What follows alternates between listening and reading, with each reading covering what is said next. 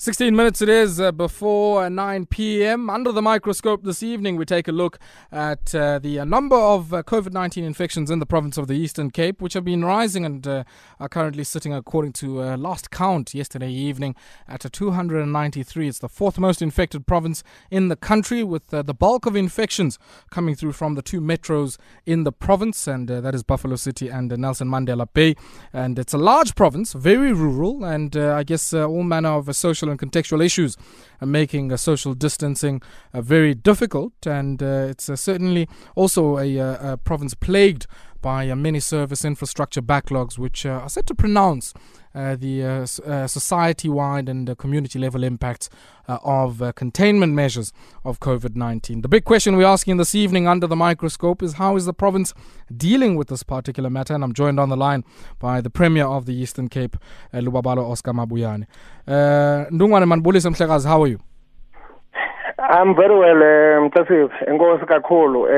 thanks for having me in your program. Good evening to you and your listeners. Let's maybe start off here, Premier. I think a lot of people a few weeks ago would have certainly been thinking, the Eastern Cape would probably be the last places where there would be concerns about the spread of this virus. If you look at the profile in many instances, I guess, of the province itself and its exposure, maybe to international travel, let me maybe put it like that. Many people would have said it's probably not going to be a major concern, but we've had in the last few weeks or so, on the back of a few funerals, a few travels, and a lot of resistance by some people who should have gone into quarantine, a situation that is becoming a lot more difficult. How is the provincial administration responding to this particular matter, especially all of the social, social and context-specific issues that are contributing to the rise of infections in the province? Thanks, Ayabonga. The sad truth is that indeed we are the fourth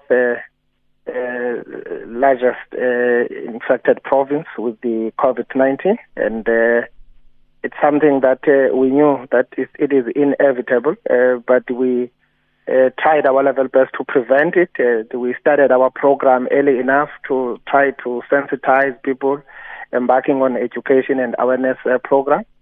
I must indicate that the announcement of the lockdown, which created a window of about 3 days, allowed the influx of people that were moving from different provinces back home, which was another setback, I must say. From there, the incident of, Eastern Cape has got all these international historical linkages. If you look at the Germans, etc., and also we are a tourist destination to a number of European tourists. So we had that kind of environment. First incident, which was linked to Europe, but the person has since recovered, the person affected, and the second one was also linked to Europe in Italy, and that person has since also recovered from the other part, the eastern part of the province. So funerals then became the real issues for us to deal with. I can tell you this is a really headache that we're dealing with. Almost all the kind of outbreaks, whether you talk about East London Correctional Services outbreak, it is linked to a funeral, where the two biggest funerals that appeared to be really epicenters of this. Whether you look at what happened in Port Elizabeth, having PE to be weight is way above 120 to date as the first mostly affected, followed by East London, and also East London Correctional Services linked to a funeral which took place also across the country. So funerals are a really threat, a really risk that we have. And also understanding how funerals generally are actually organized in these days are almost eventful themselves. That's why we were, even before the regulations on 50 people, we were already putting some regulation as a province to say all funerals must be done in 2 hours, because we're trying to really shorten the number in our attempt to ensure that we are managing the issue of many people moving around into this. But since the introduction of regulations in an attempt of flattening the curve, we've been working on these funerals to be at 50. It's very difficult, I must say. Have you been successful in enforcing that? I mean, many people would suggest that it's a very difficult task if you think about how far-flung many areas are in the Eastern Cape. Have you been able to enforce the regulations? One thing to have the regulation, Petula, it's something entirely different to have the capacity to go and enforce and Yes, of course, it had such a lot of social issues. Abantu belali, yoginto yenzwa ilali, saba melwane. It has never been easy to say, no, you can't come at home. It's a funeral of my family, my mother, it's only family members. So, turning around that situation, getting our people understanding, accepting that we are at war. We are dealing with this serious threat that is probably can completely erode our humanity. So you had to embark on a serious kind of social facilitation, awareness programs, educating our people that it's not about them living humanity. It's about us trying to prevent the problem. It's about us trying to actually disrupt the transmission of the virus, etc. It's not easy, but I'm quite happy. I must commend a lot of our people out there who have responded very well. Leadership, the last few days were the funeral, which would have been one of the biggest in the province, in the 12th Apostle, the mother president there. The leadership of that church is commendable. The work that they've done, going out, showcasing what leadership is all about, because they are caring about our people. They are caring about the life of our people. Eastern Cape has got serious challenges on health profile of our people, understanding the levels of poverty, the levels of unemployment, and we knew that's why from the start we were actually quite rigorous out there, very rigorous in saying people must not. And the movement between Eastern Cape and Western Cape is still a killer punch. And some people who are still being transported from Western Cape to here to be buried here. Some are COVID-19 positive, and it's a challenge, and how those issues are being handled. Sure. That's why we're putting some measures on funeral to say, even if it's 50, now there must be no kind of catering with funerals. There must be no all these issues, tents. People must come in. That person must be dropped straight to the graveyard. A few messages to be done so that everything is done as quick as possible. We're used to that. We'll have to pause there, Premier. Ingati izabanzima kakhulu leyo if you think about how people have always done it. It's a few minutes now before 9 p.m. You're tuned into Metro FM Talk. I'm in conversation with the Premier of the Eastern Cape, Lubabalo Oscar Mabuyane, and we're speaking about the COVID containment response in the province of the Eastern Cape. And Petula, there's a few issues I want us to address, but the one issue I want us to maybe touch on now, and we'll come back to a few of the other ones, time permitting, is I guess the context and the social milieu of the Eastern Cape, which makes how these lockdown regulations have been framed rather difficult. I mean, if I take many of the rural settlements as Lalin in the Eastern Cape, where shopping areas or areas where you can buy and pick up emergency supplies are very in short supply themselves, right? You don't find a lot of stores there, and so that implies some travel between the rural areas themselves and key nodes in let's talk briefly about what impact that then has on compliance with the lockdown regulations and what you are doing alongside the associations in the public transport space to ensure that those spaces are spaces where we contain this virus, those associations, Onleto and many others. What are some of the conversations looking like there? We are talking to National, because we've been engaging National as well, to look at further amendments around the regulations. As you are putting it correctly, it's a very difficult exercise to enforce these regulations, especially when you are saying people can still go to town to find food, and everyone is looking for food. Everyone wants to go to town to buy food. Now the challenge you have in rural areas, people can only go to town to buy food. There are no shops and no supermarkets in rural areas. So that would mean in towns you will forever having people moving around. What makes things worse, which we think that it's kind of undermining what we're trying to do, is to say people come into town at 9 o'clock, there is no movement. And you find people being in town the whole day until 4. They've bought food, they are stuck in town because taxis are not allowed to move. We're engaging around that. We're even saying to Minister, probably consider having a rural dispensation around this, so that when people are in town, remove them out of town. We're even saying, let's look at how can we regulate time frames of shops themselves. But either they open for a particular time in a day and they, so that we are able to lock down the town. Because if we don't, these people in town, they move around, they still do that. And that's why we have said now, as part of what we're looking at enforcing this, people must also have masks and people must wear masks.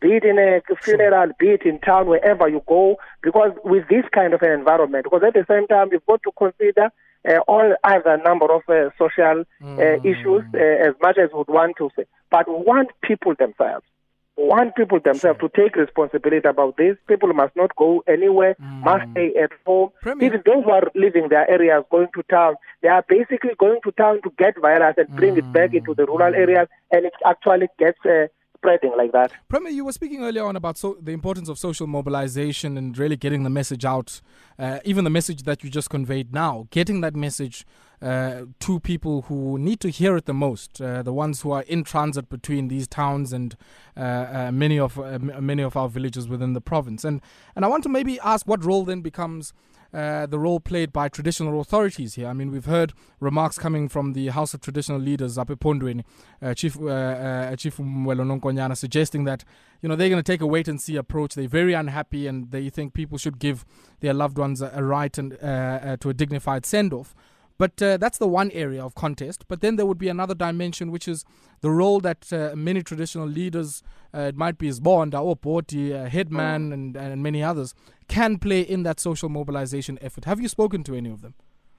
We're working with the traditional leadership institution in our province very well. Our minister had a discussion 2 days ago with the House, we also represented by the regional representatives into the meeting, everyone agreeing about these issues and everyone taking responsibilities. We have seen them at the forefront of dismantling all those illegally initiation schools that have been done during this period when we said we are suspending initiation schools. So we have seen them. Even on this one, we've engaged the chairperson of the House, and he has said to us he has been quoted out of context because there's nothing about dignity when you are going to destroy and kill people. This is about saving lives. We are on this war to save lives. We are on this war to make sure that our people still have a future for their nation and the country moving forward. So it's about that. And there is no kind of discord. I must say, we are not really speaking in parables. We are together. We are singing from the same hymn book. It's an issue that we're still going to be working it out as we move forward so that we clear those confusions. Because you don't want such kind of confusion to our people when we are saying to our people, this is how we work on the ground. Okay. Headmen, sub-headmen, everyone understand. We talk to those old people in rural areas. They really appreciate what the government is doing. They are really cooperating. They are helping government to spread the message. Sure. Last one, Petula, before we let you go. Unfortunately, we have run out of time. It seems that a lot has been happening around the area of Kala. And I guess the one issue relates to the regional treasurer of the ANC in the Krisani district, Matota Papiana. I'd like you maybe go perfumle on that. And then the other issue, of course, relates to the transportation of people who were infected at a funeral, who have now been transported to Kala, and we understand that alternative accommodation is being looked for those folk to take them away from Kala into another area as they self-isolate. These are two issues that have certainly drawn the anger, the ire of people, and certainly confused many of our people. Let's give you, I guess, a minute or so to just maybe clarify what's happening on those two.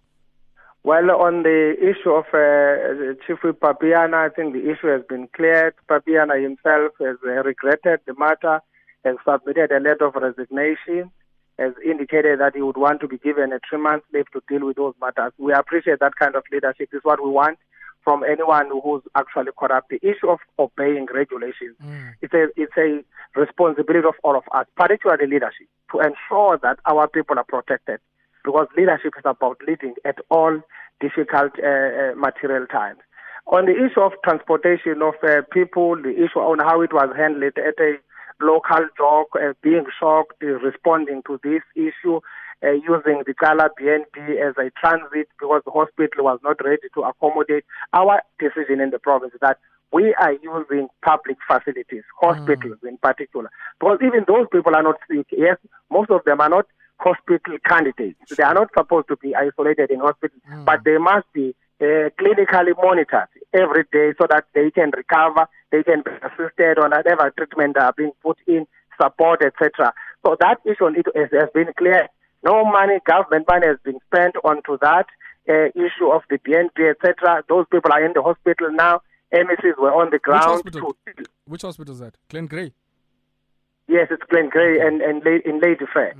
Okay. Yes, they are there, but also there was an issue of awareness. And people, when you talk about these issues, also from a point of being unaware, people can really create all these scaring things. NECs to go there to engage people, to explain to this what is this virus all about, how is it gets transmitted, so that our people settle their nerves, even the professional staff, those who are in the front line. What kind of PPE are we talking about, which must be available to be used by those who wears what, when, those kind of issues. We have to make sure that we get on board with education. It's going to be ongoing, but we are part of the weaknesses that you learn and try to address these problems, because it was a kind of a shock in rural areas, getting about 17 people, boom, and then you needed to cut that, isolate them immediately. Results are coming today. You wanted to remove them today. Yes, there were arrangements, but our interest is that let's focus on public facilities. Okay. We can't sustain the private facilities because the money that is out there, it will not actually help government moving forward. Thank you very much for taking time out to speak to us this evening. That there's the Premier of the province of the Eastern Cape, Oscar Mabuyane, speaking to us this evening here on Metro FM Talk. Unfortunately, we have run out of time, and maybe next time we can speak to him about some of the PPE that is being manufactured outside King Williamstown there in Timbaza. But we'll have to leave it there. The man with the music is here, and he's going to be your soulful accompaniment as we continue with Lockdown Radio. You have yourself a great evening. Take strength, Ma Africa. Nangoku, sisayibanga le economy.